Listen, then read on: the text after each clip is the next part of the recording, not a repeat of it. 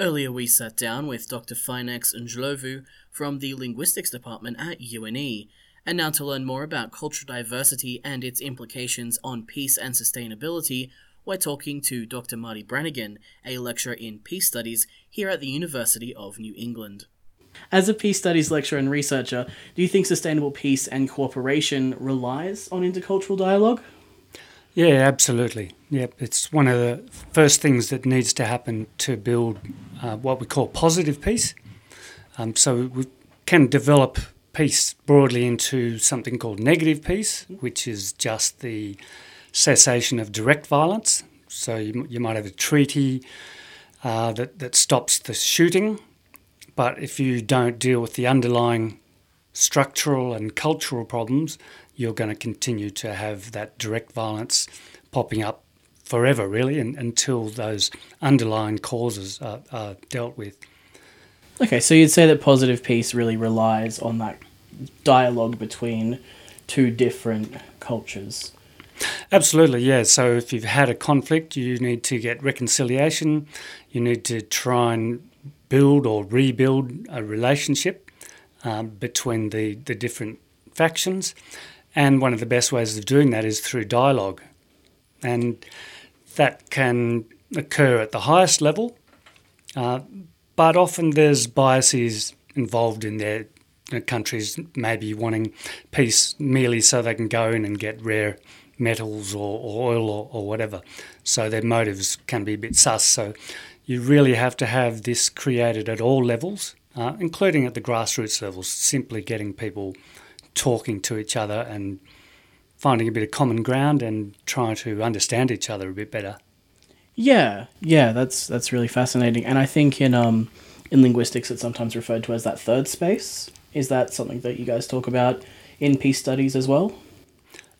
We don't really use that term, although there's a middle path of Buddhism that people sometimes use when they're dealing with peace issues.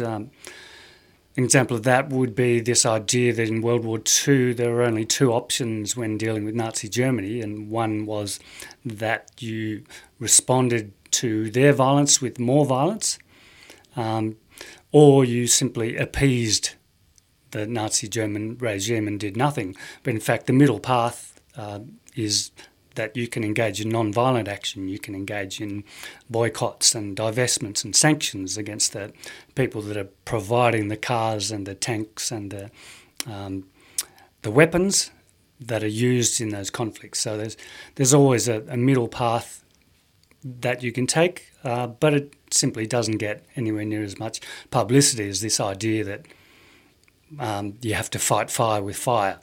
And as everyone knows, it's probably simpler to fight fire with water. Yeah, of course. So what are some ways that intercultural dialogue can lead to peace and sustainable development? There's a range of ways that you can engage in dialogue. You can simply get people together. You can do this in youth camps even, trying to build up peace from the time of kids being at school. So there's examples of this around the world of people. For example, in the Israeli-Palestine conflict, school children being taken off to camps or volunteering for camps where they can meet people from the other side and get to know each other and ideally form friendships. And, there's been these incredible cross-cultural friendships that have been made and that continue despite all the terrible things that the two sides are doing to each other. But you can also use the arts. Yeah. And I did notice on your profile that you're a bit of an artist yourself.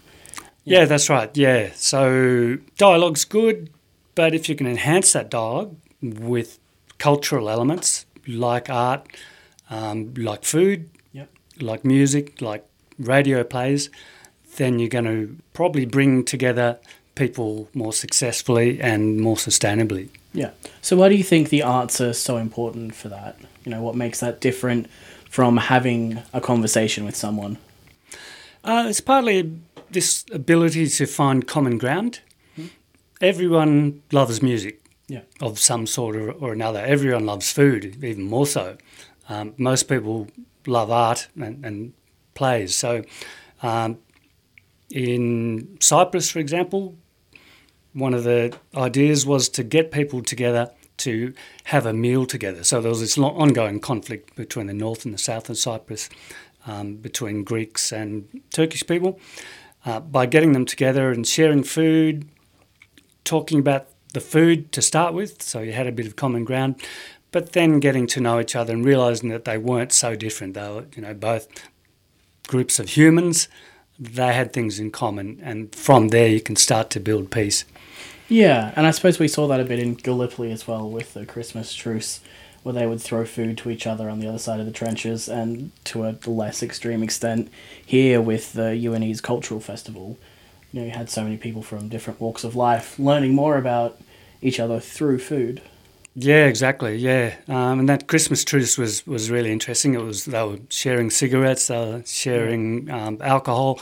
They also had games of soccer, supposedly. Yeah. So, it was an extraordinary grassroots outburst of peace. Peace was declared. Yeah, and I believe we now have a very strong cultural relationship with the people in that area now as well. If you go over there and you say you're Australian, they're very, very respectful and proud to meet someone from Australia. And that's really right. Amazing thing. Yeah. In fact, Turkey recently put on a fantastic peace conference that I was very privileged to be able to go to, and there was just so much backing from the government, which we don't really see much of in Australia. We don't regard peace as highly here as in places that have really experienced some terrible things. Is that something that you hope we can change in the future? Absolutely. Yeah. Yep. We have a peace studies discipline here at UNE. We've been going for 40 years. We've had a lot of struggles, and we continue to have struggles, but we're still here. And other unis have some peace units. There's several pretty important Australian peace movements, one of which has managed to get the international community to declare that nuclear weapons are illegal, which is, just an incredible step. It is, yeah, it's an incredible achievement. Yeah. So, I hold great hopes that we listen to our peacemakers, we get together and talk about peace at structural levels and at cultural levels, and continue to run festivals like the UNE cultural one. Yeah. And is there any, research happening in this field of peace and cultural development that you are involved in or that you think is interesting happening at the moment? I've just come from a talk about Clarice Beckett. So she was an artist, a female artist in Australia who didn't get very much recognition in her life. A woman called Edith Ziegler has just written a book about her, and it seemed that patriarchy played a part in the overlooking of her. She was, being female, was simply overlooked time and again when her male counterparts got a lot more coverage and publicity and fame and wealth and so on. So she actually died very young, and it wasn't until a long time later that her work was recognised. So that's kind of an interesting example of just one person struggling against patriarchy to create amazing artwork. Yeah, and was she an activist as well, like through her art? Not so much, no, but there is a very long tradition of artists.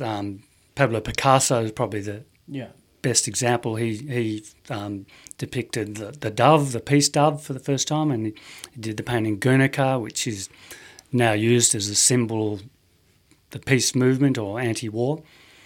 I'm working on a book at the moment that looks at the cultural dimensions of peace building.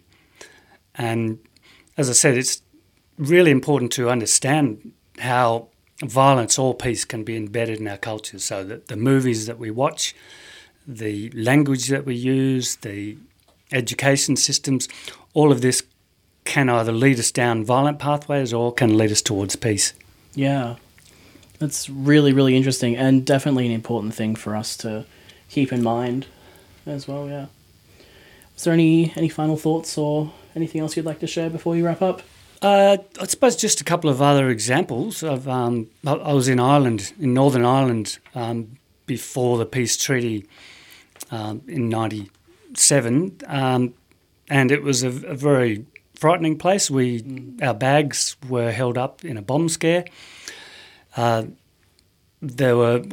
a car backfired in the street, people would run for cover, thinking it was a gun going off. And yet now they're using culture and dialogue to try and bring the different factions together. So one of the things they're doing is changing the murals on their walls that used to glorify guerrilla fighters or militants. They've been painted over to some degree, and there's a whole new era of murals emerging which are about coming together and transcending religious or ideological differences to try and come together and live cooperatively.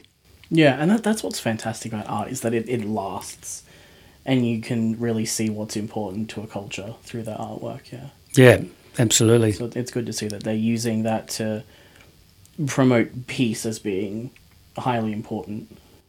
Yeah, exactly. They're using music in peace building. There's peace choirs and peace orchestras.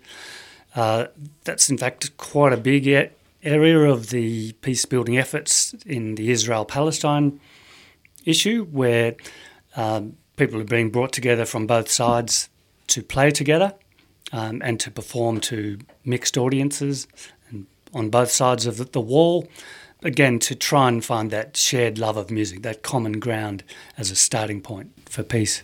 Yeah, that's fantastic. Thank you so much for coming in, Marty. This was really, really great, and hopefully very interesting to our listeners, and they learnt something really important. Thanks, Ash. I really appreciate your time as well. You can hear more about important topics like this by following us on Tune FM or tuning into our station 106.9 Tune FM, the home of UNE's student-powered radio.